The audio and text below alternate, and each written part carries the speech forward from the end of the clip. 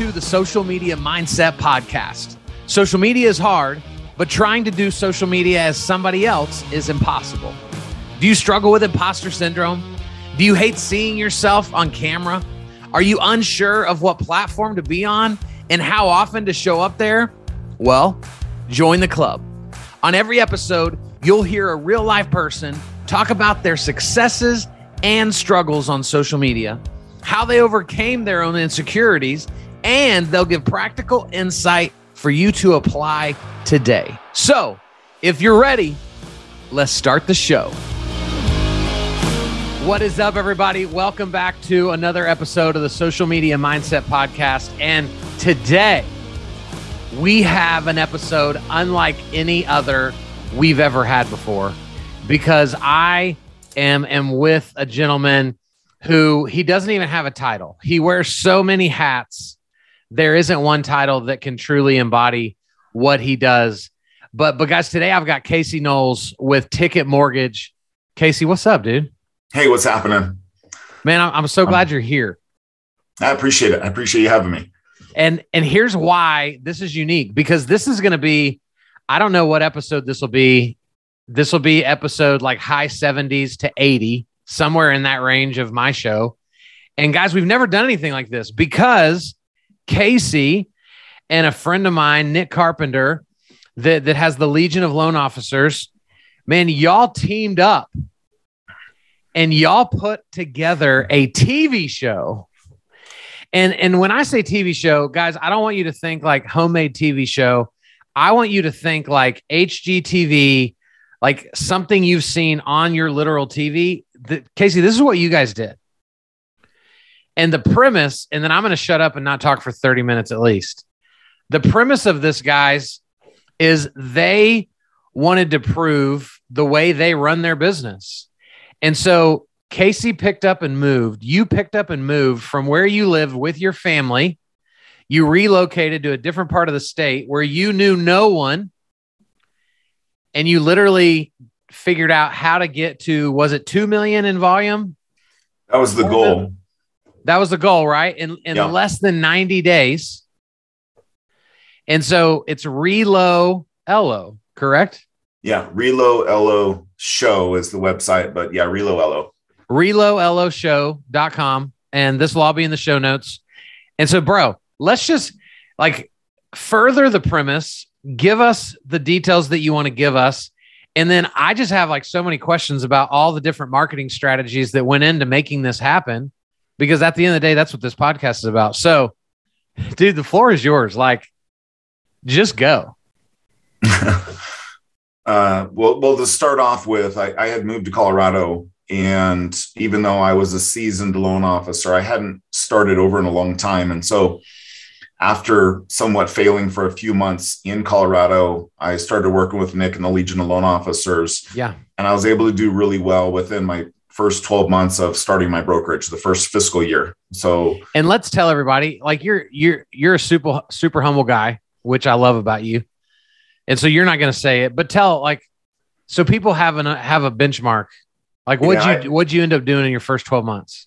Yeah. As a broker, I was number 4 in Colorado. In my first fiscal year here. And it was 52 million or something like that personally. Wow. And then we did 100. I had a couple other people I hired. And so we did a little over 100 million. Wow. Man, that's awesome. Okay. Keep going. Well, just really short, since he helped me do that in a short amount of time. And I have, when I hear people say they can't do it, or things can't be done, or they have a negative mindset, I felt like I owed Nick Carpenter at least. So if you ever follow Nick, whenever you go on Facebook and stuff, he runs ads. And if you see any of his ads, you're going to get retargeted and hammered with his ads. And so since he's my friend, whenever I look at the comments, sometimes they're always burning him because his beard and, he's a piece of garbage, and like, they don't even know this guy. He's one of the nicest guys on the entire planet. And so the best. Yeah. And so as I did really well, and I only did well because he kind of brought some new marketing into my world, and I was able to use my world and his world in combination and do really well with it. that when I saw the comments just bashing his character and stuff, I always had a little bit of a kind of a chip on my shoulder that I'd like to prove it publicly that Nick's badass, that he's just a kind guy, great guy, and his stuff works. And so I did go to him and say, hey, look, and we were wanting to recruit. And I thought, hey, if we could show on paper, like on camera, that what I do and what you do, that if we just put together a plan, you do the plan, I'll stick to it, that it'll work. And since I already did it, I believed I could do it again with his help. And we just did that. We put together a plan, or actually he put together a plan. I executed it in the hopes of doing 2 million, originating 2 million by the third month. And I don't want to give away the numbers, but the numbers are substantial. So more than what you had planned. Quite a bit more. Yeah. Substantially more. Yeah. So guys, think about listeners, like how many times have we been like, oh, we could do that. Oh, if I had to start over, yeah, I could do that. You did it because it's easy for us to talk about it. Yeah. But you did it. It's an interesting point, because while I was doing it, there was another person in the industry who's a very high level guy, and he hadn't restarted. You always get these guys that are super famous, right? Like you'll get a Barry Habib guy or somebody, and they're like, if I were to start over, I would do this. Right. And I felt like I was that guy. Like I felt like I could have told you, if I start over, this is what I would do. Yeah. And what happens is when you actually do it, you realize, and what was cool about when I did it, I wrote my results on the wall on the show, the people, where deals came from.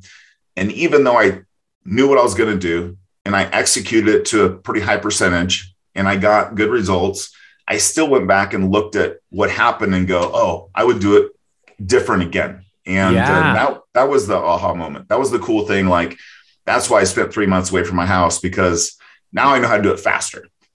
Yeah. So Casey, talk about, like, obviously y'all haven't even released the full, like, as we record this episode, y'all haven't aired the final episode yet. So obviously I'm there's going to be things that you may not be able to talk about just yet, but in general, can you talk about, like, what you would even do different if season 2 is dropping you in another city? Yeah. So I knew the real estate agent that I work really well with, my avatar, my perfect client. Yeah. I've been doing this about 20 years. So I knew who I was looking for. Okay.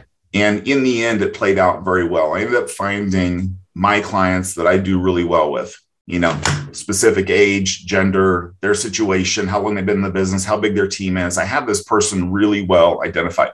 Yeah. What I realized in the end, I had written about 50 names on the board of people that were my database that I had created while I was there. And then in the end, I pulled out the names of the people that I did business with.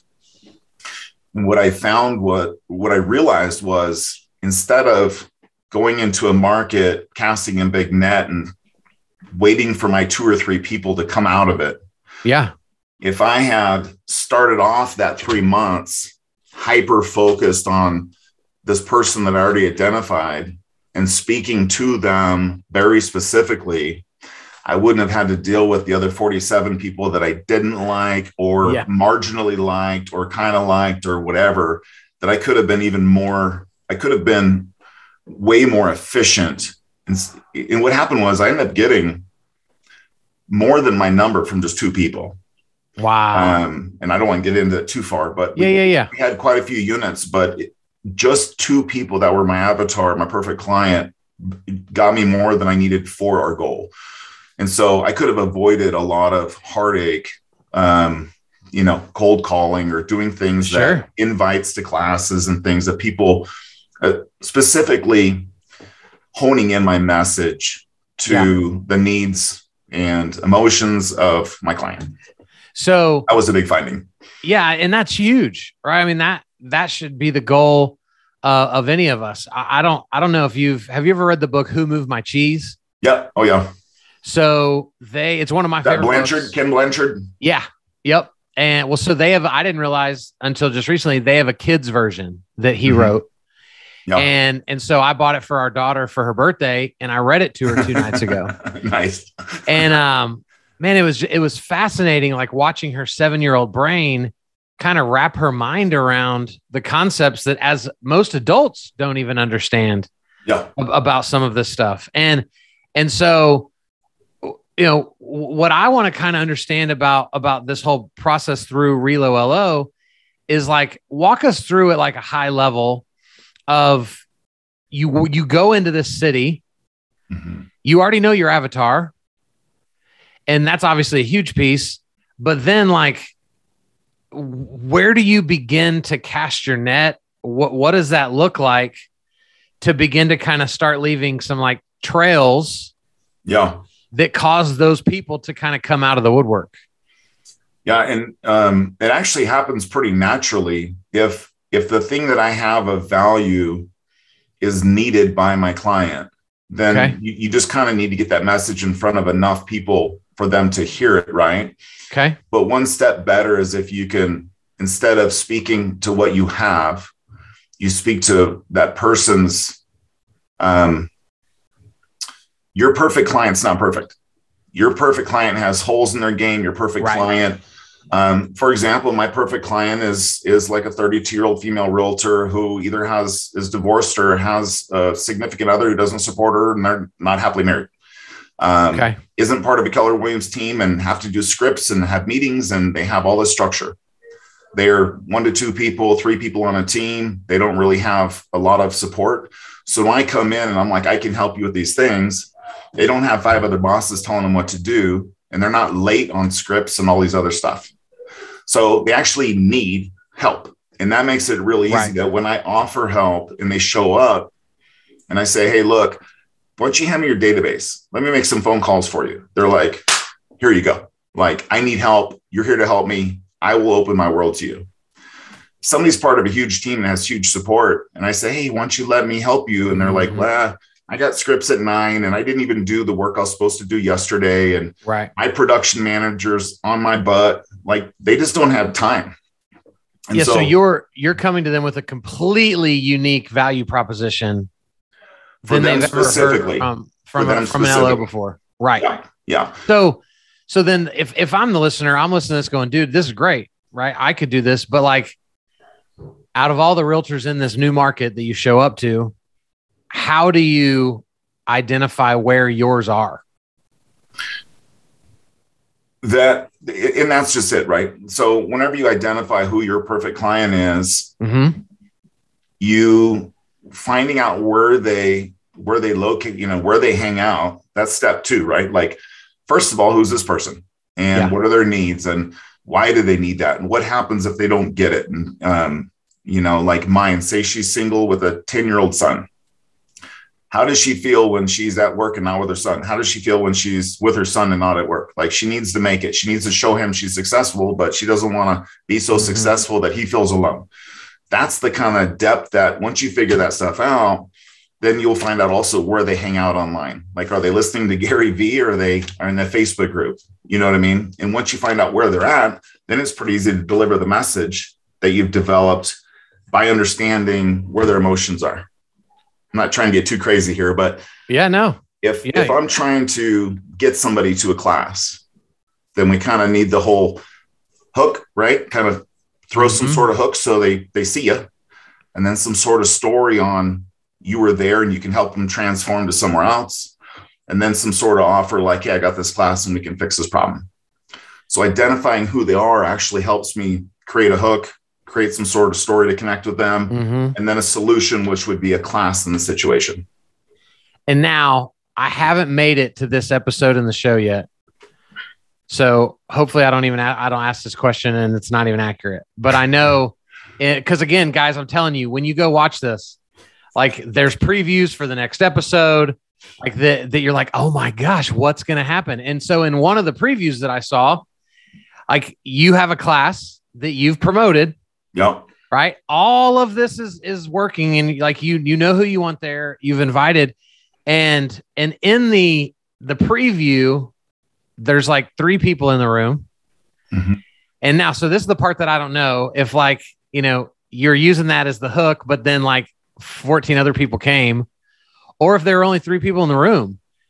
But how did that story play out? And then regardless of if there were 50 there or 3, how did you then leverage that class to create enough value to get them to pay attention? Okay. Well, 3 people showed up because 3 people needed what I had. Okay. So 3, so that was the real number, 3 people. Yeah. Which is important, right? Heck yeah. So I could offer ice cream and get everybody to go there, or I could just offer what I had and I get the 3 right people. Preach. Two of those 3 people got me more than my number. Wow. And what was really cool about that, and what everybody can do, is you look for wins. So we were going to stand up in front of the room. We're going to do this big class. Our production crew had twice as many people as our attendees. So we got guys with mics and cameras, and I had a loan officer of mine come. Nick was there. Nick drove 3 hours to be there, 4 hours. Gosh. And then we have 4 film guys, and only 3 people came to the class. And so I even had a title guy there. I mean, it was embarrassing at best. And dude, you're sweating. I mean, like, you look like you want to throw up on the episode.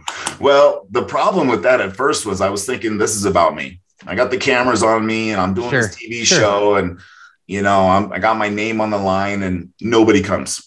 And for about 30 seconds, I'm like, man, I probably look like a fraud. And, but I leaned over with Nick and said, man, there's 3 people here. It's not about me. Like, let's rip it. And so we got off stage and pulled the tables together, and we just all sat down together, and we made it really close knit, and we just started talking, and it turned out being the best thing ever, because we used what we had, right? And the people that came, it was about them. We just started focusing on them, and that actually enabled me to really understand what they needed. And luckily, I don't know if it's lucky or not, but each problem that they had actually had a solution to. So one person was super busy, and we had a solution for getting a VA to help them, virtual assistant. Yep. And then another person had a different problem, and then the guy had a different problem. And we had solutions for all those. And that enabled us to actually get quite a bit of relationship time in the class, instead of just standing up and being a talking head. And man, I hope people hear that, right? Y'all brought solutions to their problems, whereas most loan officers in that situation would just bring their pitch to the table. Yeah, we didn't have a pitch. Right. Well, because pitches suck. They don't work. Yeah. Right? Because a pitch is about you. But you guys, what y'all are so good at is you are tailoring what you guys do well to be the answer to their problems. So I'm curious, the 3 people that were in the room, how did your invite get to them? Was it all 3 the same invite, or was it different? Yeah, I had a little bit of skill on one of them. I had called this girl named Giselle, and she was part of a somewhat successful real estate team. It was her and another girl. Okay. And I tried getting, and this was a little bit of elbow grease. I'd sent her some Facebook messages, and she didn't reply 3 or 4 times. But it was my job to get some commitments to go to the class. And so finally, one day, I called on the phone and she picked up, and I said, "Hey, what's the deal? You're not like replying to my messages. I got this class." And she goes, "Well, I'm too busy to go to your class." And I give myself a little bit of credit on this one, because I said, "Wow, that's fantastic." I think she said that we had 4 closings yesterday. And so it's, 4 closings, I just can't be there. Sure. And on that one, I did pretty good. And I said, "Well, if you're that busy that you can't answer the phone, you could probably get a virtual assistant to make sure that when your offers are coming in, that people are getting back to them to help your future business. And you could probably do that really cheap. If you come to my class, I'll talk to you about it 10 minutes before class, and we'll see if we can get a virtual assistant in place." Come on. And she was a smart girl, and she goes, "Yeah, makes sense." And she ended up being one of the 2 girls that I did the most business with. Wow. So your willingness to pivot, right? Like in that moment, I was still listening for a problem. Is where I did good. I was listening for a problem. She gave me a problem, and I'm like, we could fix that. So I love it. I love it. And so then the other two. Yeah, there was a guy named Eric there. Eric's a fantastic guy. He wasn't my avatar. He's not my 32-year-old female. And so I ended up meeting him afterwards for a one-on-one. It didn't go anywhere. And then there was a girl named Lori in there. And Lori and I are still so close. I'm going to see her like next week. And then Lauren just got there, I think, off of a Facebook ad, I think. Okay. We ran about $30 in Facebook ads per class. Man, I love it. And I know, guys, just so y'all know, right? Like the Legion of Loan Officers is an unbelievable group of people. We'll have a link in the show notes to that. I'm actually speaking at the time of us recording this in about 3 weeks. I'm speaking at the Cabal inside of the Legion of Loan Officers. And so, guys, I like Casey, am an incredible advocate of Nick Carpenter and the value that he just so freely gives to our industry, and would also fight anyone that chose to stand opposed to that. He'd probably rather have you in his corner than me. For anybody that sees a picture of Casey and then knows what I look like, you'd probably take Casey. But nonetheless, man, the value that you guys bring to the table is unbelievable. People get tattoos of Legion of Loan Officer on their bodies, right? Which is unbelievable to me. And so, and actually you can go back, I think it's like episode, maybe like 3 or 4 or 5. Nick was on my show really, really early on for anybody that wants to go listen. But Casey, talk to people about, because you said you've been in this industry for 2 decades. Yeah. What do you watch LOs do poorly just over and over and over again when it comes to the way they do things online? I think that most people in real estate, I would say realtors and loan officers are alike, try to get business too close to the goal line, too close to the sale is how I feel. If I get on Facebook and somebody's like, hey, does anybody know a loan officer in Vancouver? And then there's 300 people saying, pick me. Mm-hmm. When you get close to getting paid, when you get close to the sale, the competition is really high. Yeah. And the client's sales resistance is really high. Nobody wants to get sold. Trust is really hard to be gotten. And I feel that too many salespeople try to operate close to that line, either through leads or so what happens is, our time frame for getting paid in real estate at best is probably 30 days. You find a client and 30 days later, hopefully you get paid. And so I think many loan officers and real estate agents, since they don't get paid regularly, I think there's a lot of demand to make money. So they try to get as close to the sale as possible, for example, with leads. Mm-hmm. And when you work in leads, you're trying to develop these relationships. It's 1 unit of work to get 1 unit of pay. And I don't like to operate, in my opinion, I think that that's a bad way to do it. The sooner you can get away from the goal line, just like football. You ever see the football on the goal line? Like they can't move that ball 4 inches because everyone is focused on that ball. But the rest of the game, the average yards per play is like 3.6 yards or whatever it is. It's a huge difference. Right. That's how I feel. And so whenever I try to work, I try to get as far away from the sale as possible to get the referral situation and I can build one relationship with the real estate agent that takes me, say, 3 hours. Sure. Whereas I could spend 3 hours calling leads and just get one deal. And I feel that too many people try to work close to the goal line is my gut. So, man, I couldn't agree with you more. My next question to you is like, somebody can agree that this is true, but there's a mindset shift that it takes to like turn the salesman off inside of you to truly come from a place of value. And like, how do you teach another LO or realtor to like truly care enough about you to go, dude, if I don't make any money off of you for the next 90 days, like that's not my concern.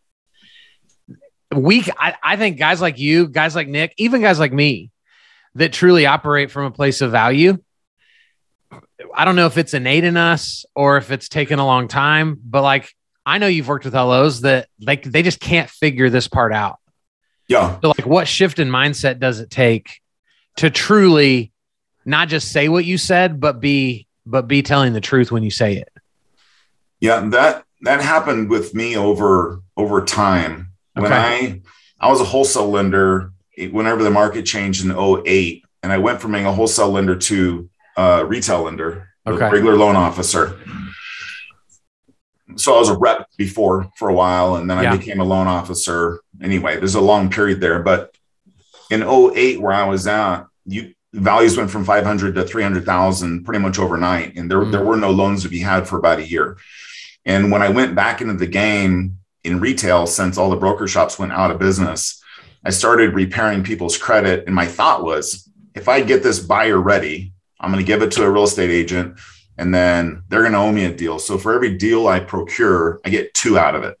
And I thought about it in a mechanical sense where I'm going to create value and I'm going to get value back. And I did it intentionally. It worked really, really, really well. Yeah. And so since then, I've always known that. But as you get older, you start to realize that the value is always in the relationship. Yeah. And to prove a point in the show, most people would think, hey, if you only have 90 days to do this, the best way to do it would be to run in, be super greasy and schmooze and just try to take, because you're not going to be there very long.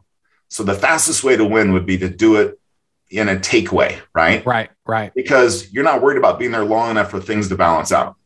Sure. Our strategy was month 1, we're going to meet people. Month 2, we're going to pour as much value as we can. And month 3, we're going to see what happens. That was our, if you watch the show, you'll see. I'm just going to add value. I'm going to add value. And I don't anticipate anything happening. And then we talked about this hockey curve. So at some point, the relationship equity gets so full in the other person that they don't feel okay anymore.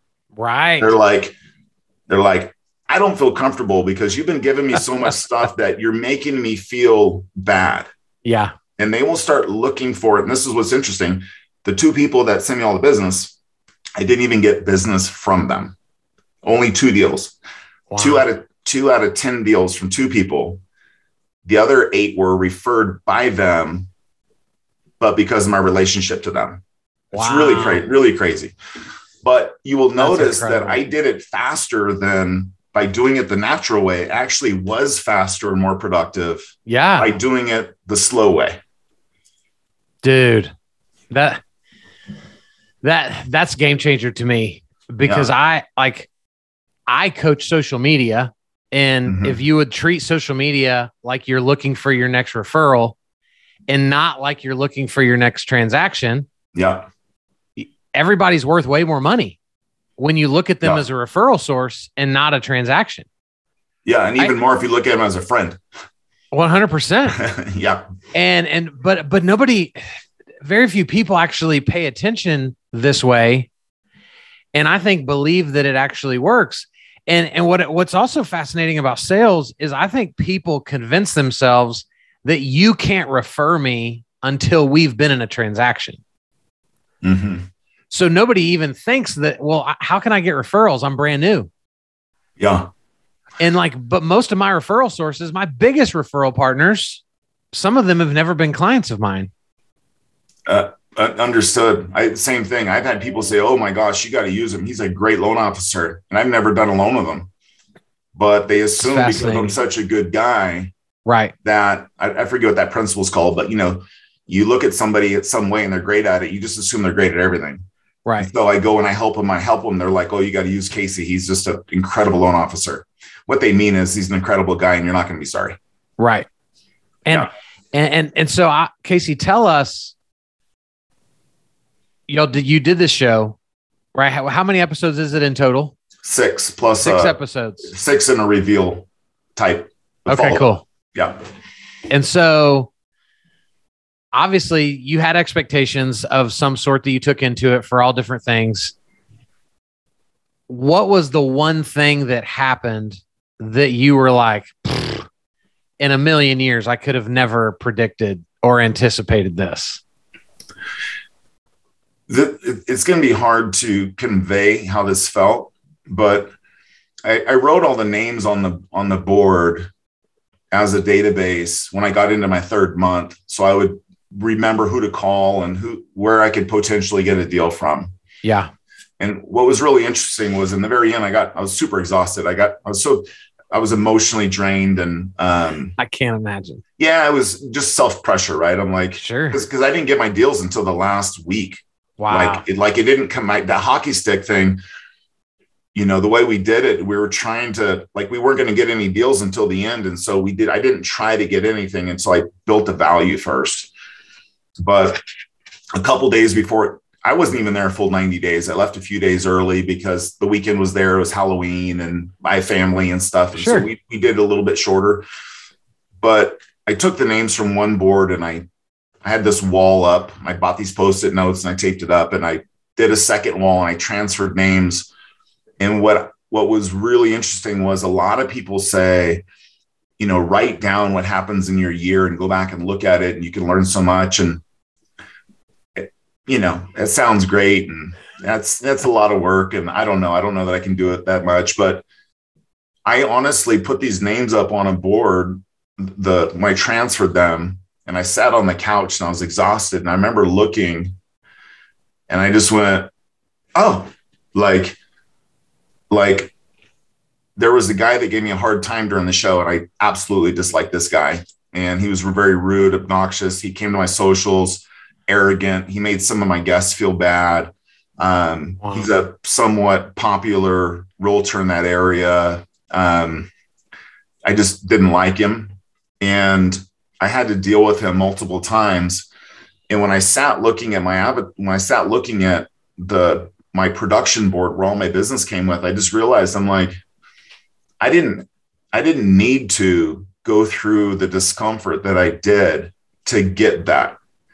And I didn't realize that until the end. When I wrote it down, I had the video playing. I had some video playing from some of the video guys, had some stuff going on the computer that I was watching. So I heard that in the background. I heard me cold calling this guy, kind of thing, like trying to get him to a class. Yeah. And meanwhile, I was watching my board on where all my stuff came from. And I just realized I didn't need any of the negative stuff had I focused on my avatar up front, because none of my business came from my heartaches, right?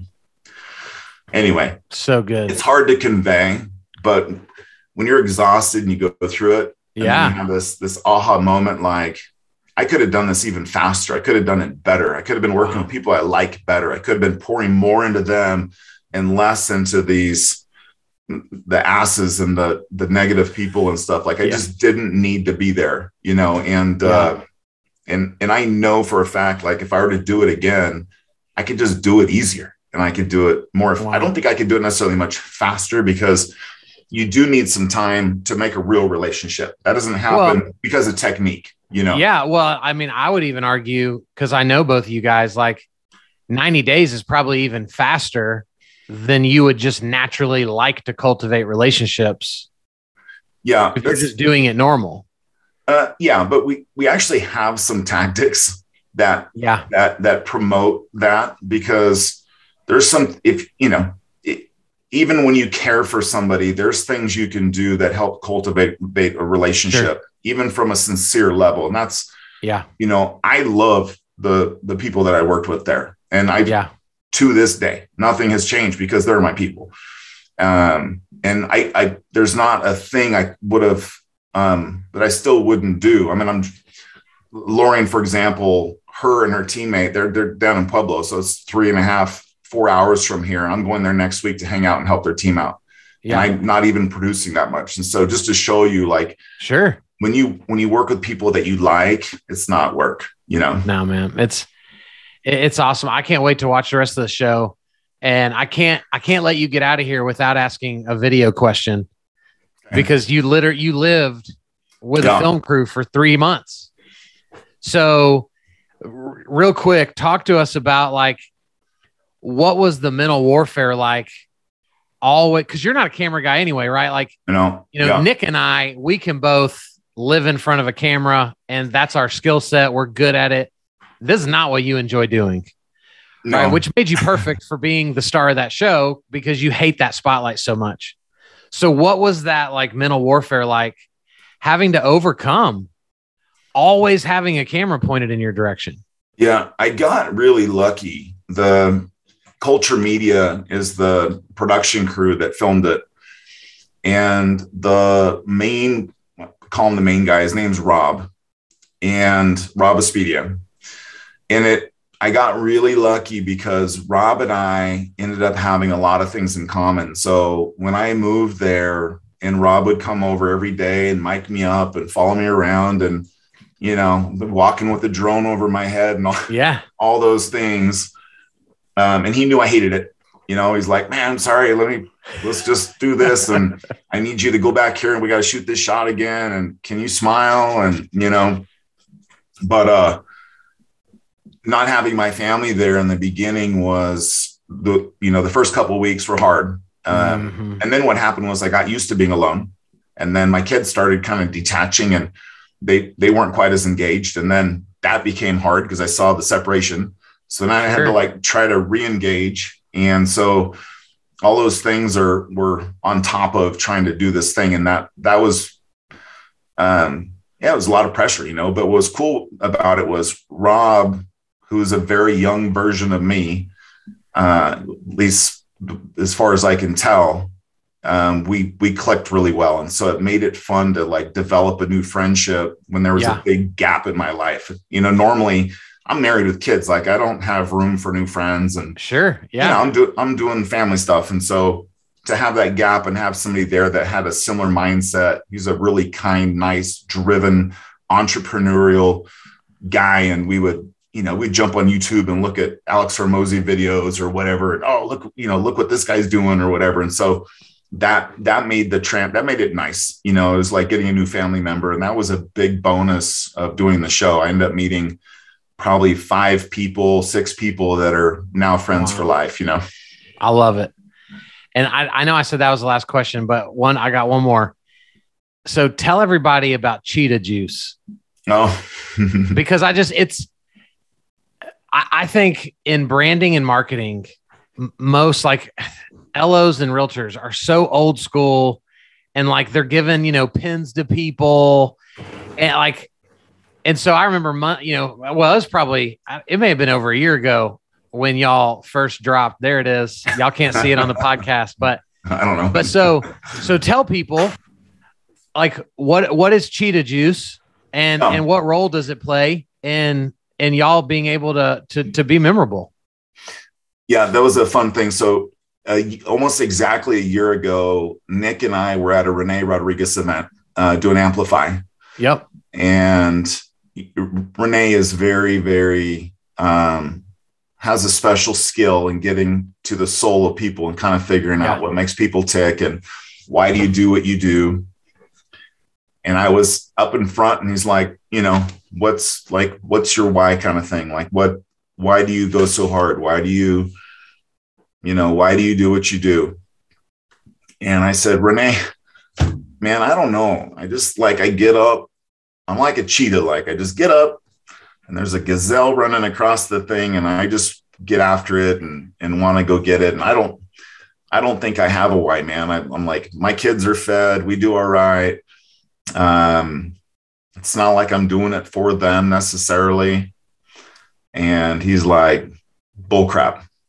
You know, Renee's like, you're not getting off that easy. You're not getting off that easy, man. And so anyway, we went through some of that to kind of talk about why I do the things I do. But I came back and sat down next to Nick, and I always drink energy drinks. I had I think a Diet Red Bull there or something.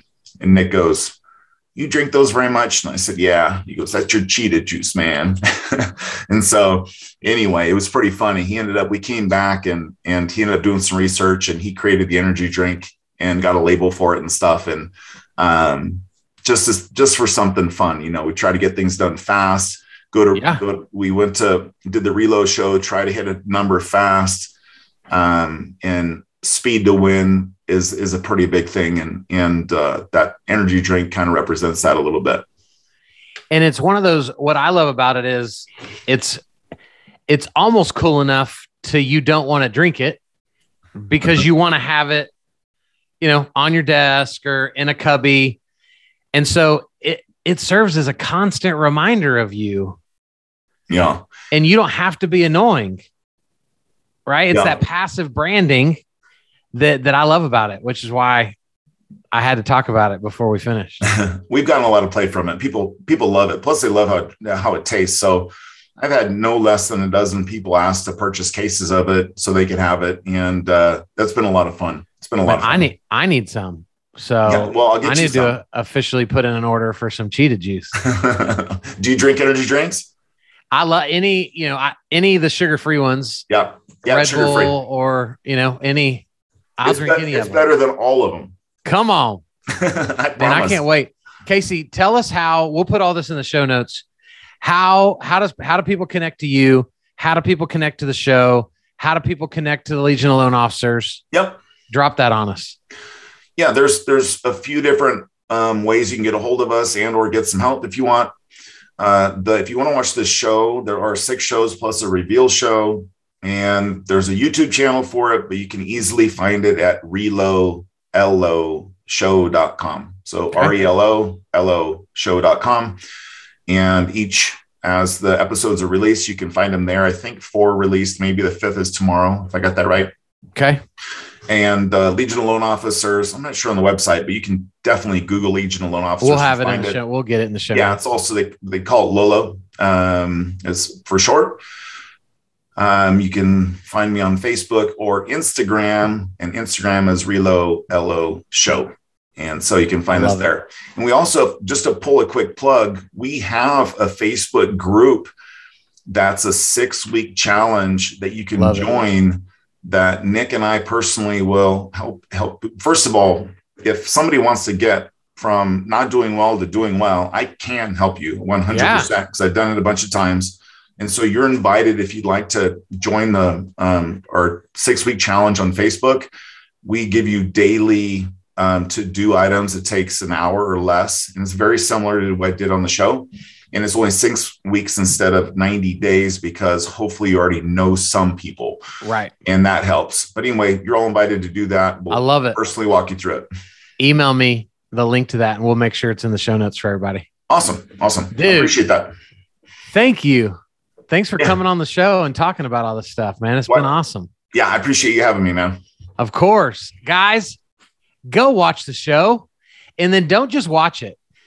Get over yourself, realize you're not perfect, and go pick up some of these skill sets and some of these tools. And more importantly, the mindsets that you're going to watch Casey have and grow through this show, and go apply it to your people.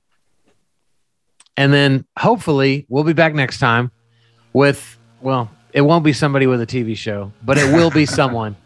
And they will be cool, and they will have a great story. We'll see you guys next time. See ya.